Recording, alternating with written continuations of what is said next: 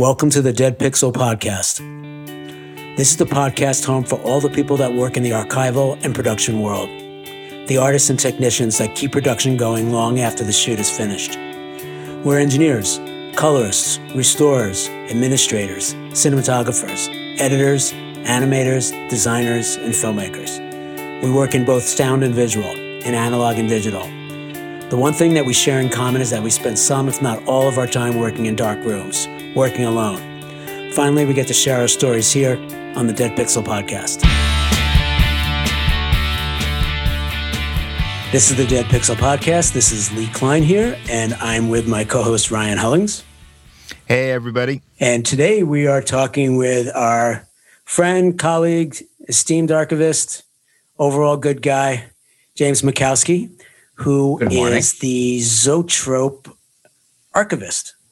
Man with many hats. You do a lot of things there, don't you? Yeah. What do you do? Like, give me like the top 5 things that you do at Zoetrope. The top 5. Well, we have one of the fun things is the museums.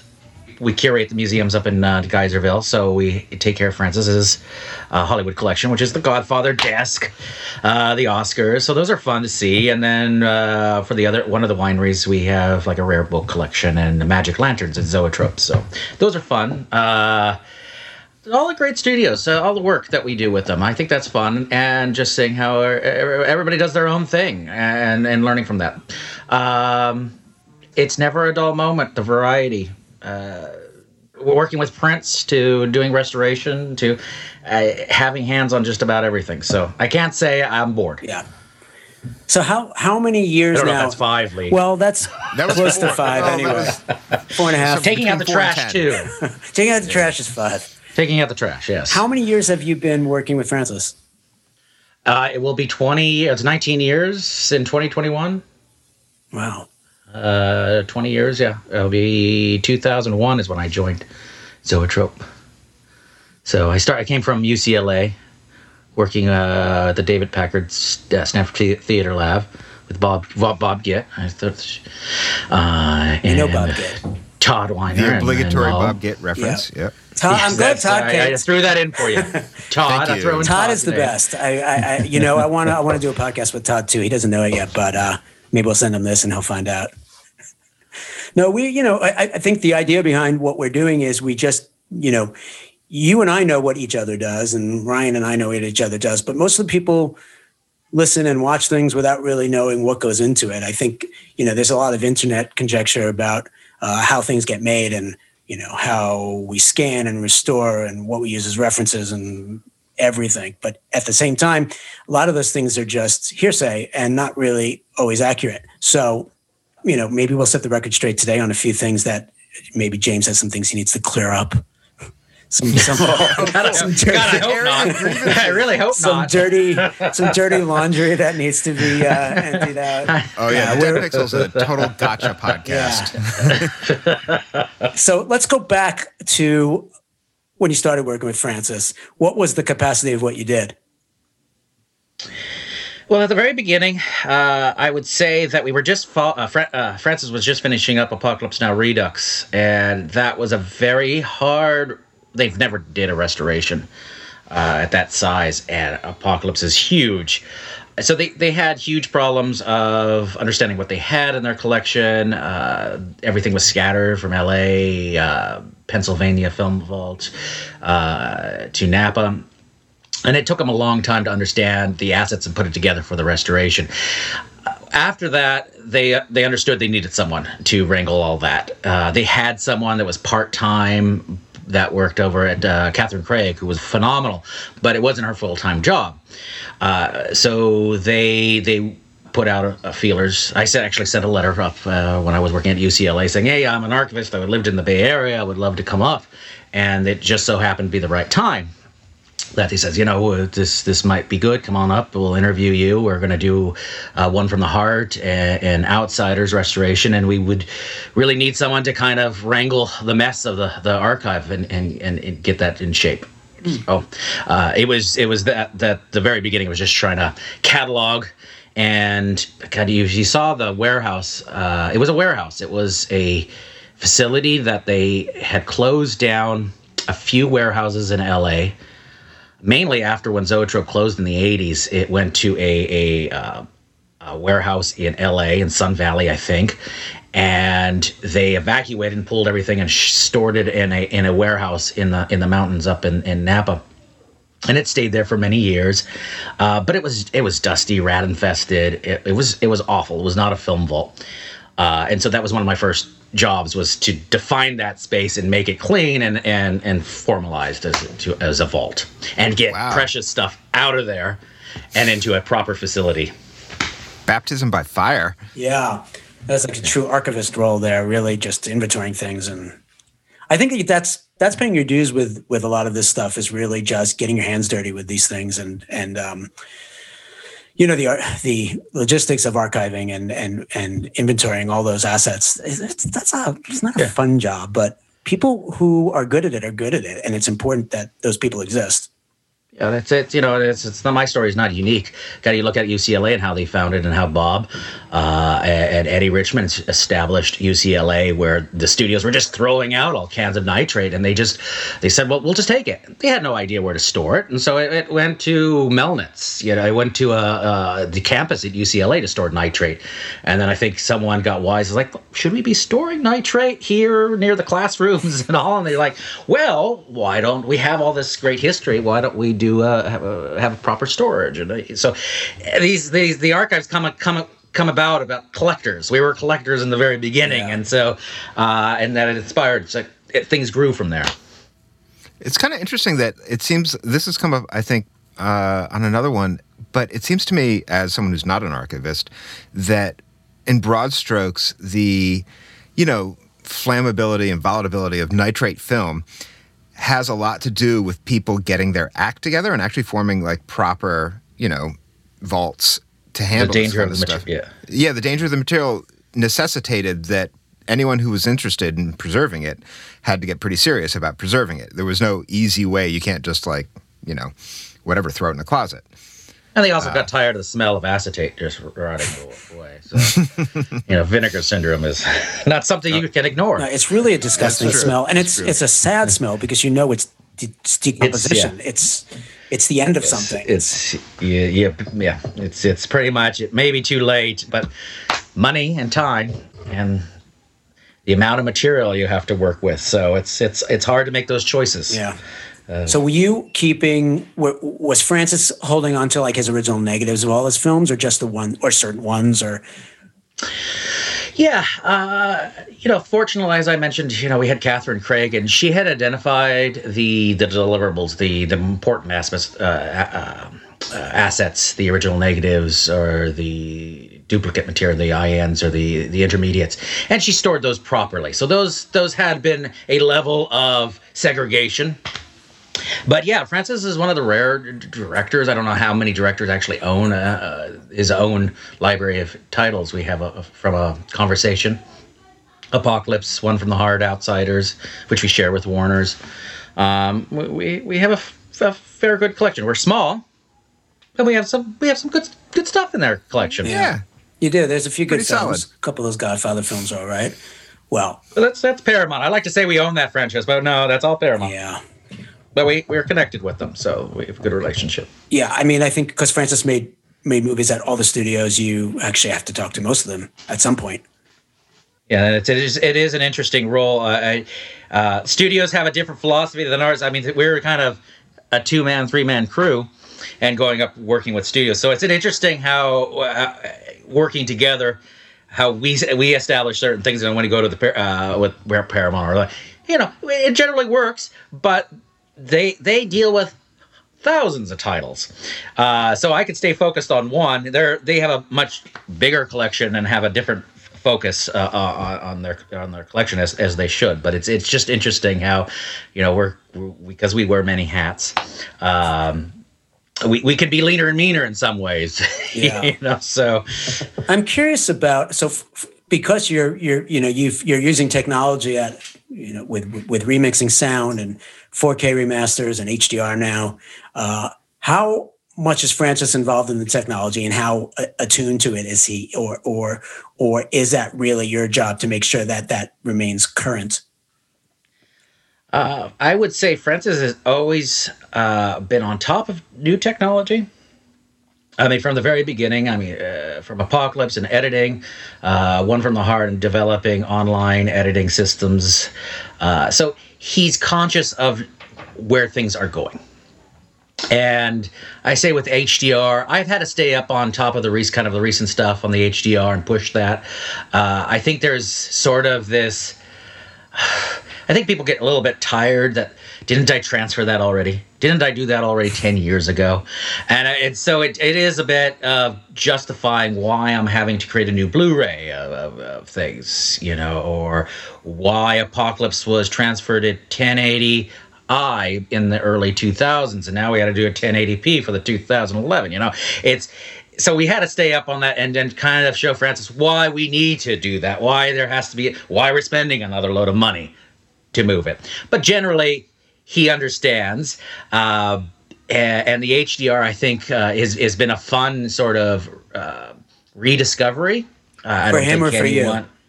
I think all of us. Yeah. I think I think a lot of people with HDR are kind of hesitant at first with it. They don't quite understand it, or why should library catalogs be in HDR? Should it make sense? These are good things to discuss. But generally we've had very good positive results. It pushes things. I don't say we never, and I know a lot of studios are on the same mind, it's HDR is a tool. You could go crazy with it. Colorists love to push things. Yeah. But everybody's been very respectful of pushing it where it makes sense. And I think Francis is in that mind too. He dips his toes in things. I think he's been burned in the past. This is just a general philosophy. He's been on the cutting edge, and either you win or you lose, but you either win big or lose big. But generally with HDR, we've been very pleasant, but we've never really pushed it to any extreme. I think it's been always very faithful to either a DP and Francis's aesthetic. Yeah. And it's nice to have Francis there. I am fortunate that I have the artist or I have the DP on hand. Definitely. And a lot of studios don't have that. Right. So at least have their blessing. Yeah. I thought when the HDR thing about older filmmakers is interesting because they often seem resistant to it because to them it just looks like a too bright and contrasting picture. And I think that was because of what people were doing in the beginning with it, which was, look what we can do, turn it up to 11. I learned something really interesting from Steven Soderbergh when we had worked on Sex, Lies, and Videotape, where we had done a pass in standard dynamic range. And he said, I want to do an HDR pass. And, I said to my colleague Giles, I was like, there's not much HDR stuff in it. It's all in like a dark room most of the time. Yeah. So, but Steven wanted to do it. And, if you've ever done anything with him, you would know that he is fast. He's very efficient with his time. And he came in the room, arrives right on time, maybe even early, comes in the room and he'll say, well, I remember saying, I don't know what we're going to do here in HDR. He goes, we'll know. And we would go, and then he'd say, right there, bump up that light, bumped it up a little bit. He goes, perfect. Next, move on. I mean, it was like, he knew exactly what to do with the technology. Surgical precision. Yes. And even though there was no plan for this HDR pass, he wanted to do it knowing like, I don't want to do this again in another 10 years. If, now there's 8K or 12K or HDR plus or whatever there is, that will make it another version that's needed. I think some filmmakers are getting tired of. I think there is a tiresomeness of what we've done because they've gone through, Francis has done 40, 50 years of remastering and watching these things over and over again. And it's like, where's the end here? But I kind of feel that we're hitting a point where we're slowing down, don't you think? I mean, after the 4K, I don't know where, or in HDR, I don't really know if there's going to be a big leap. What about 8K for the Japanese? I mean, like, is that, I mean... Yeah. But it's a really hard case. I think we've seen examples of, we're down at the EMEA Real thing, what was last year, whenever we were back in LA, showing why scanner technology shouldn't plateau. But I think it's a very hard case, 10K, 8K, 10K of the amount of detail that no one ever saw before. And To what end? The amount of technology that we have to invest to retool labs that will have to pay to have systems that can play that back for what result? I don't think for 35 millimeter it's not. I think it's unimportant because there's only maybe 5K worth of stuff in that negative anyway. Where to me there would be a need for it would be if something was shot 65 millimeter or some sort of large format. Understood. Then there's logical stuff on it. One of the other things I noticed about Francis is he's very keen on sound, and I feel like that's one thing he's always pushed you toward making a better soundtrack whenever it's possible and bringing it up to current standards. Apocalypse Now, I think the last version especially was one where you guys really nailed it with what you can do, and explain a little bit about that and what you did for that. Well, the fun thing about the last release was the low frequency that we did. We worked with a company called Meyer Sound who actually worked with Francis and Ray Dolby back in the late 70s. And there was no real good method in the late 70s to present the 6-track other than 70 millimeter. Mm-hmm.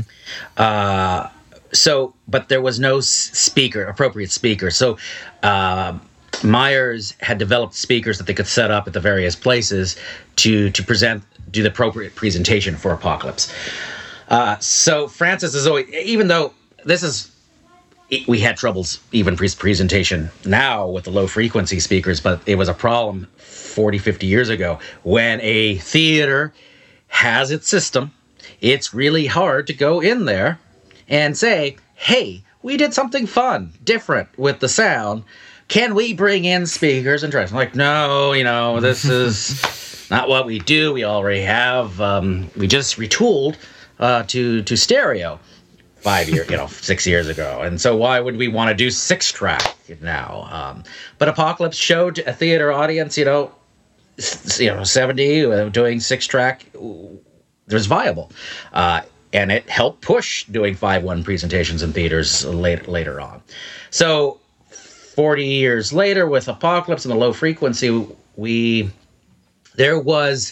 Myers came to us and said, we remember the Printmaster back then. We remember the low frequency that was recorded on this original soundtracks that no one has heard. The rumbles of the helicopters, the explosions, all that can be pushed further and bring that out. That was part of the original recording, but because of the limitation of the speakers at that time, you weren't able to experience it. So Francis was like, I always wanted at the napalm explosions arc-light, where everybody's on the boat on the deck and they're sunbathing, and you felt something. You felt your hair on your arm just stood up before you felt the impact of the arc-light explosions. And Francis says, that moment should scare the fuck out of you. It should be something like nature, animals in nature senses something. They sense these low frequencies, and they get before we do, and they just take off running. And he said, that's the experience of an audience that I want. I want that impact. And so that's what Francis wanted back then. He said, well, wouldn't it be fun? We could try to do that now. We did it, but it's, like I said, a presentation, it was really hard to convince theaters. We were able to do a very expensive one shot to do this. But if people wanted to experience it, we did offer a low frequency on the home video release, because there are systems out there that certain people who discovered this actually in home theaters, that their subwoofers are so powerful they can go down to a low frequency and experience those low frequencies. So if you had a really good system at home, you could do this.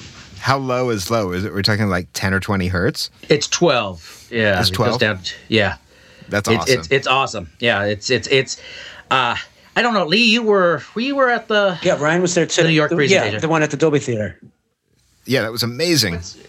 It was rattling the theater, it's just like, but those are the kind of fun things that you could see that we had the ability. It was locked in the soundtrack. That material wasn't newly created. It was just enhanced. It was always part of the original element. Yeah. So.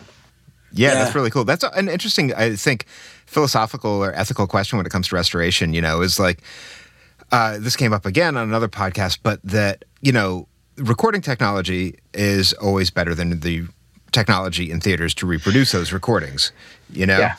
And how much do you bring out of the recording versus trying to emulate what the experience is in a theater the day the film is released, Yeah, I think it's always you're going down a rabbit hole in a lot of those things because a lot of people get caught up. It's like, well, it didn't sound like that in 1974, and I understand that. I never discount. We always Walter Murch mixed a mono track. He had the ability to do stereo, but he said at that time theaters weren't converted to stereo. So he wanted to make sure that whatever he mixed to the largest audience heard what he mixed. And mono at that time was decided. So I always release. Any release we have, I make sure that original mono track is there. And I think that's your baseline. And whatever you offer later, that's fine. I think you're allowed to have flavors as long as we show or have ability to present what was originally intended to. But like I said, it was going down a rabbit hole. It was like, I don't have those original speakers that they heard it Right. in the theaters at that time. So people today will never really hear what it originally sounded like. I think this is always good too, and color. People I remember seeing what the film looked like in 1974, the Technicolor print. This doesn't look like. I don't think really people have, I think they like to think that they do, have a memory of color. Right. I will say some people who say that actually are pretty good at it. I remember John Bailey always telling me about the Red Circle, and that the beginning of it, I'm sorry, La Samurai, the beginning of it was the wrong color. And, I was like, John, come on. But he finally said, oh, you're really releasing it? Please fix the beginning. So I went back and looked at it again, and his notes about it, like being too bright, he's supposed to be in a dark room, the overhead lights on there.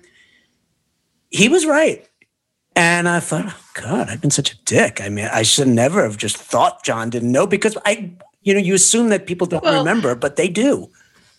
Some people do. I think it's different when you're a DP who sits and lives and breathes that, because they've seen it over 40 years, and they've been in a color bay, and they've had the discussion for 40 years on that color. It's just hard with the internet. Yeah. You're fighting people who have this memory. And I'd say that I question even previous transfers of stuff that we did. We said we put our official stamp on it. And you look at how even that color has shifted to today. So our reference points of color does change. It migrates over time because technology has changed.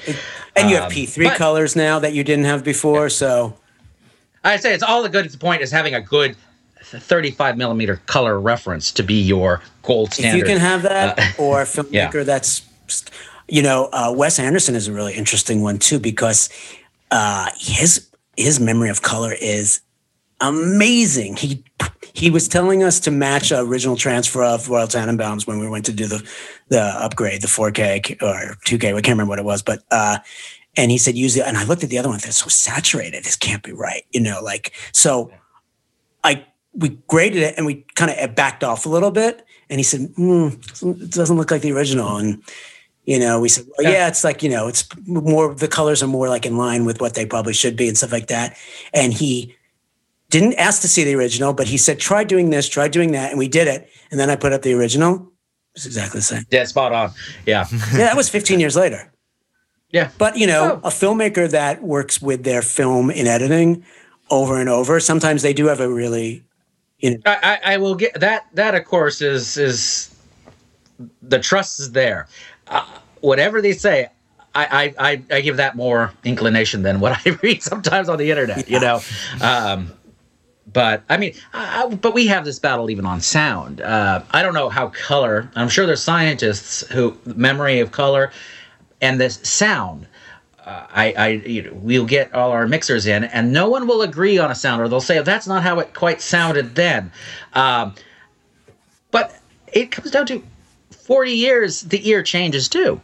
You hear different things. High frequencies don't play very well. So it's hard, and also that's a hard discussion to have with anyone, that you're not hearing the same thing as you did 40 years ago. I think our expectations also change for, what we expect good sound to be. The idea of something with high fidelity, is constantly changing, and sometimes for the worse with like MP3s and that kind of thing, where people... I've read stories about studies with college kids that actually prefer the sound of an MP3 to that of like a, WAV file or a CD file or whatever, that kind of thing. Something uncompressed. Yeah, it's totally compressed audio versus uncompressed. And I think it's Did you say they preferred that? Yeah, it was wild. It was basically that, in a double-blind kind of thing, they often preferred it's the same thing. It's like, I preferred when it was silent. And now all these people are talking. Yeah. Exactly. What do you mean we're going to have color movies now? I want black and white. Yeah. It's distracting. But I think our expectations of what good sound is change, over time. And then especially when you're dealing with something from the 60s. I think that's spot on. I think I've had battles too where the mixer said, because we did that doesn't mean that's what I wanted to do now, and really wanted to go back in there and retool the whole thing. I was like, I'm not comfortable with that. But if it's the original sound mixer and they couldn't do something that they wanted to do, that's a whole different conversation than let's try this. Yeah. It is interesting. Sometimes we get away with this because it's a new version of the film. Sure, okay. Recut. And as long as you have the old version, I think it's fine. Yeah. But to go back and redo from the foundation up is something it's a larger discussion. One, we never budget for that. Right. It's not cheap. No, it's not cheap. So with Francis, you have a filmmaker who, let's just say, he might like to tinker with his movies a little bit after they're finished and make different versions. That's a very controversial subject as well. And how do you respond to those criticisms that do we need another version of Apocalypse Now, and or do we need another version of Godfather 3? Francis is a good tinkerer, and I know when we go into these projects or the restoration, I'll budget for doing the main film, but I know 3-6 months or the end when we are starting the mix, he'll start, hey, I always wanted to do this. And this is how Apocalypse Final Cut came about. We were about to deliver the film, and he said, I want to change the ending, or I want to, that went into a detour, which eventually went back. Now the original ending was just fine. Okay. But that's 2 months of trying to get all the stuff together and figuring that out. But he did make significant changes, and Francis is one that films for him, his films are changeable or at the time. He never thinks it's locked in any one particular cut. He has a lot more to say. He's never one to just be happy when the day it was released. It might have been at that point of time where, Apocalypse Now, he felt he made concessions. He made concessions to UA, and that's what is the best he could do with the current administration and his team and the deadline of trying to get it out. But didn't mean that he rested on that. He still felt that there was still more he could do. Redux was interesting, 20 years later. He said, I battled in 79 with the studios. There was a lot of stuff that they just thought was weird. It was not going to play well. But, we're a different group of people now. We're a different audience, different expectations. Maybe people won't think it's so weird. So let's just throw everything in. And let's just see how people respond to that. So we got a slim cut. We got like everything in the kitchen sink cut, and then final cut after 20 years of that. He said, well, I still think there's a happy middle ground between the two. Redux too long.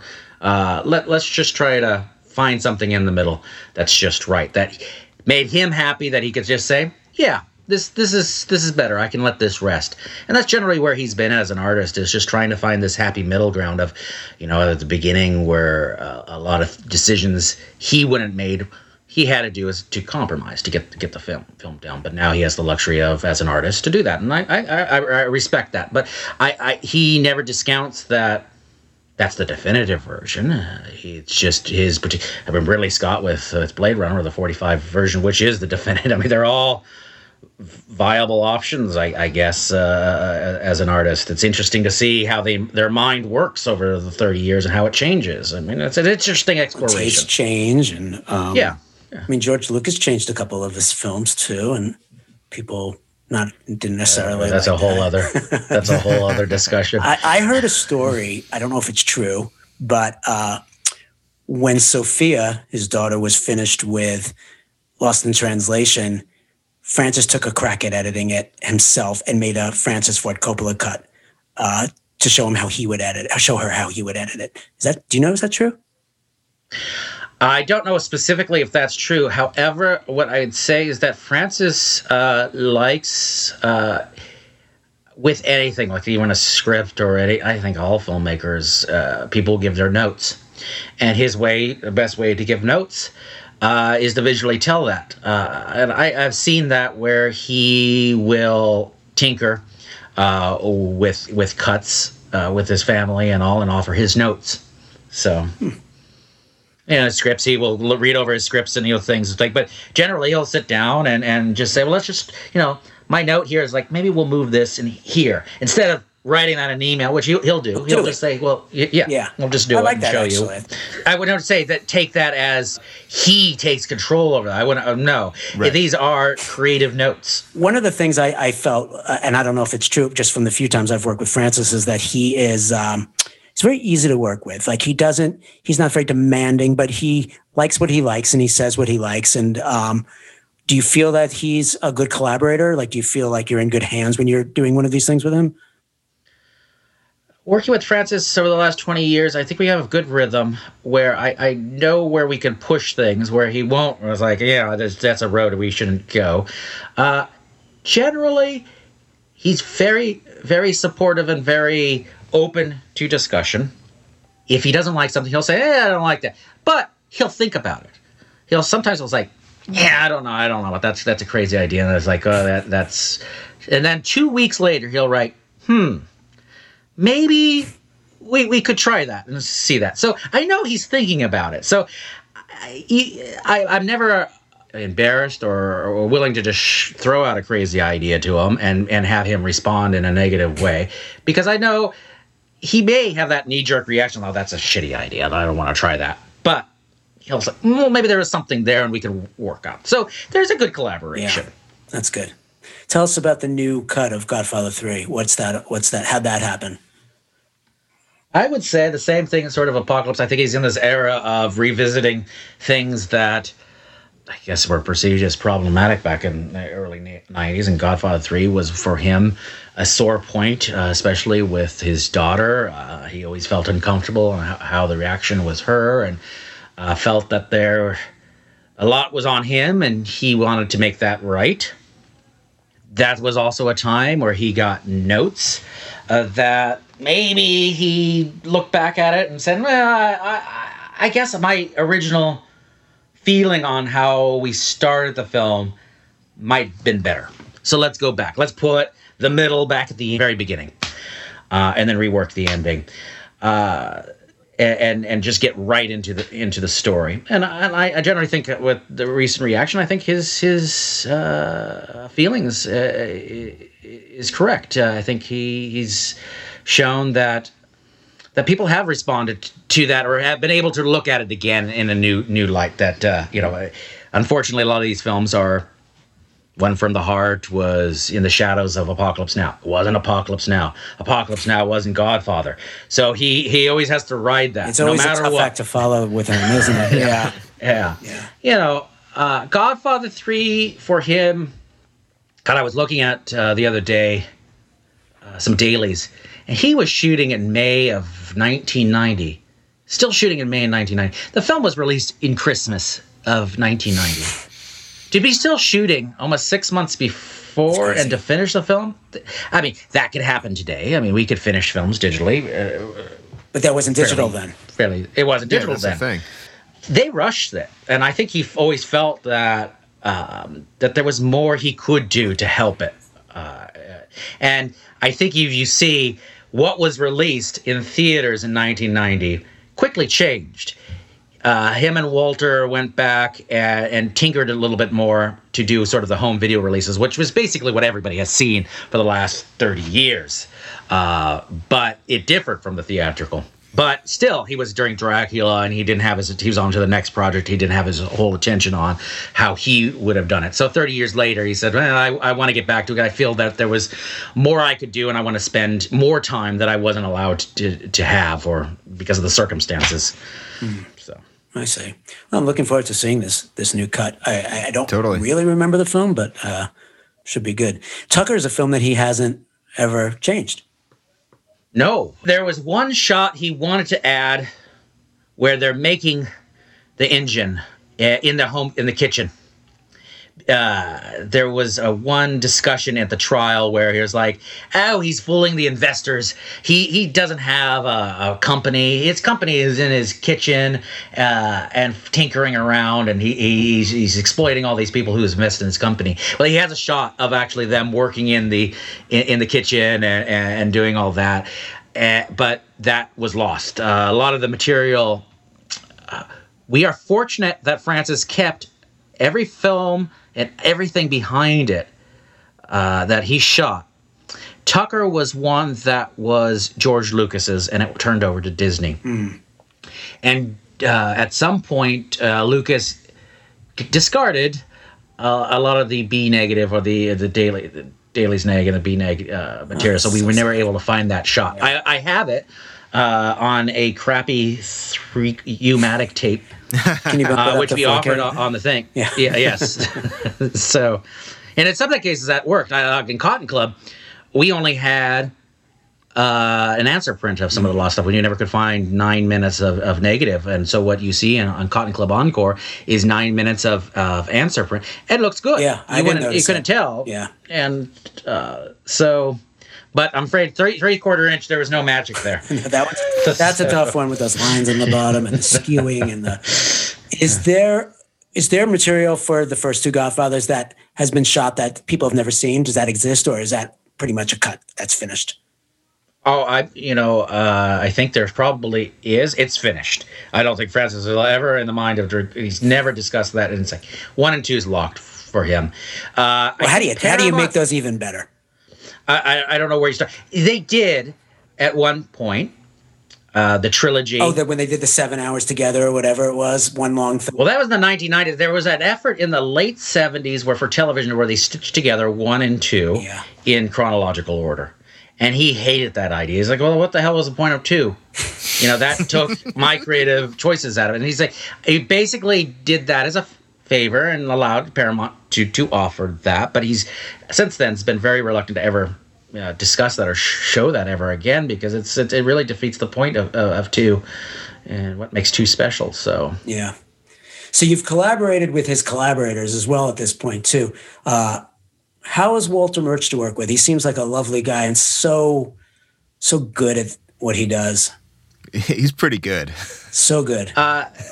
He is a brilliant man. His family is from his son, his daughter, Aggie, his wife. It's a fun family to be around creatively. Walter is one of the easiest going people to work. I always feel intimidated a little bit, but he never, because he wants to intimidate or has that availability. He's like the smartest guy on the room when you do things, and I always feel like when I'm speaking up, I'm saying something dumb, but he never treats you that way. It's what's brilliant about Walter, and working on a couple films, we did Youth Without Youth with him, and we did Tetro. The way he likes to structure his films, it's very analog in some way, because he bridged that gap between the analog world and digital, and working in Final Cut, coming from editing a film on a Moviola or a Steenbeck or whatever. He liked to create these big boards and then storyboard every shot. So we had, for the entire film, he had created these big, thick cardboard mats and stitched every frame of film on it, so he could see how the film was cutting. So every scene was laid out in that way. And it was just fun to see how Analog was bringing this kind of old school way of stitching together these scenes and bringing that in a digital way. But, his brilliance is that he has a good understanding of astrophysics or neurology, or he'll go into, how your brain works and how the synapses fire. This is kind of how I imagine how this, so he brings other crafts, other science into editing. You'll see what other people are doing in other fields of study and try to adapt it. And that's just always brilliant to see how his mind works in that. And I think that's why Francis always loved that. Francis was always someone that really respected the inventor. Tucker. That's why we had Tucker. Mm-hmm. He loved how Tucker could see how other people were creating things and how he could say, I could take that and make a better automobile. And Walter was like that. I could take that and be a better editor. I could tell the story better from what I think. So Francis and Walter could work brilliantly together in that, because Francis respected how Walter's mind and how that's exactly how he wanted to give that artist the ability to have that lab, that creative ability to push the envelope and create something new. Yeah. Mm-hmm. I love what he did with the re-editing of Touch of Evil. I think it was such an amazing piece of filmmaking that he just made better because of what he did and using Orson Welles' notes, and it was pretty great stuff. The Bay Area, and there's just such an amazing amount of talent there that people forget about, because we all think everybody's in Hollywood, but Phil Kaufman and Walter and Francis, and I mean, just there's a million. We had Les Blank too. Les Blank. Les Blank. It's really great. I just saw Invasion of the Body Snatchers the other day, his Kaufman's one, and it's really scary. And I had forgotten how good it was, and then I started thinking about his career and how many good movies he's made as well. But there's just I think being away from Hollywood is really got Carol Ballard. Carol Ballard, another one who's who, and I think Zoetrope owns one of his films, don't you? Black Stallion, which right? You restored. I did with Caleb Deschanel, who is one of the best DPs to work with. He's so easy to work with and so smart, and I believe he lives in LA, but he's still good. He's still great. As a matter of fact, I think we should do a podcast with him, because I like his approach to digital. He understands it. I think he's really thought a lot about HDR, and so I think he would be a good person for us to talk to at some point. So what's next? Is there any movies left of Francis you have not worked on? No, we got still some awesome titles. I'm helping Paramount right now with The Godfather. The 50th is coming up. It's not been released in 4K. So that should be a fun title to look forward to. Outsiders is going to be a fun one that I want to work with Stuart from Burham. So Outsiders, we got Conversation. So Conversation's never been remastered? No, it hasn't. Now, we were going to release 5 days before COVID and lockdown in New York City with Forum. Bruce Goldstein and Adrian Halpern, Adrian Halpern was going to release it. And then, of course, the lockdown happened. We made two 35mm prints from elements that we restored back in about 2002, 2003. But we did nothing with those elements. They just sat. We did an HD transfer. So what people see in the Blu-ray is from that restoration. But it was a photochemical restoration. Probably from an IP to the Video Master. It was from an IP. But they really wanted to, their audience is very film savvy, and they really wanted to offer 35. So we made a deal with them to release it. So that has yet. We got great publicity 5 days before, so people were looking forward to it. And I think, as everybody did in COVID, we'll release in summer. Everything will get better. And everything was like, oh, we'll do it fall. Yeah. We'll do it, winter. And so it just kept going on and on. I think we've written off release in 2020 and hopefully conversation sometime next year. Though I am very fortunate that Godfather 3, Coda, The Death of Michael Corleone, Paramount, we made a date in January, February, and he said we would really like to release it this year, and they stuck to it. And they're showing it at 190 some screens here in the U.S. I don't know where. This coming February. No, now. It's out now. It just released December 4th. And almost 300 screens internationally. And I'm like, that's a tough situation because they're dealing with fighting capacity limits and all. So it's not a great market, but they stuck to it, and it's been doing well. I think after this, we come out of this, I really hope it's going to be hard for theaters. I mean, with the HBO Max, I know people will say, well, they had the same discussion with TV, that it's going to kill television. This is going to be a hard road for them to scrape back an audience after people have been very comfortable at home. I don't know if the demand's going to be right there. It's going to be a slow road to get back to what it... I think it'll get back. Yeah. I mean, I do, because I feel like people are going to want to go and get out of their house again when they feel it's safe. And a movie seems like, at least for me, a movie is exactly what I want to do right now. I want to go to a theater without my phone, without any chance of falling asleep on the couch, and I want to watch a movie. Yeah, but I've also been so fundamentally rewired by this that the idea of sitting next to someone scares the hell out of me, even if there's no actual risk. Just the idea of sitting next to some stranger does not sound at all comfortable. It's going to take, I think, time for me and probably other people to, reconcile with that. Once we get back to hugging each other, I think then we can sit next to each other in theaters. I don't hug strangers in movie theaters. Oh, you should. It's great. But I got more popcorn if I hug my concession guy. Well, that's a known fact. Yeah, if you slip them a 22, it works. Well, James, thanks for talking to us. This is always a good time. Yeah, thanks so much, James. So thanks, and talk to you soon. Thank you, guys. Take care.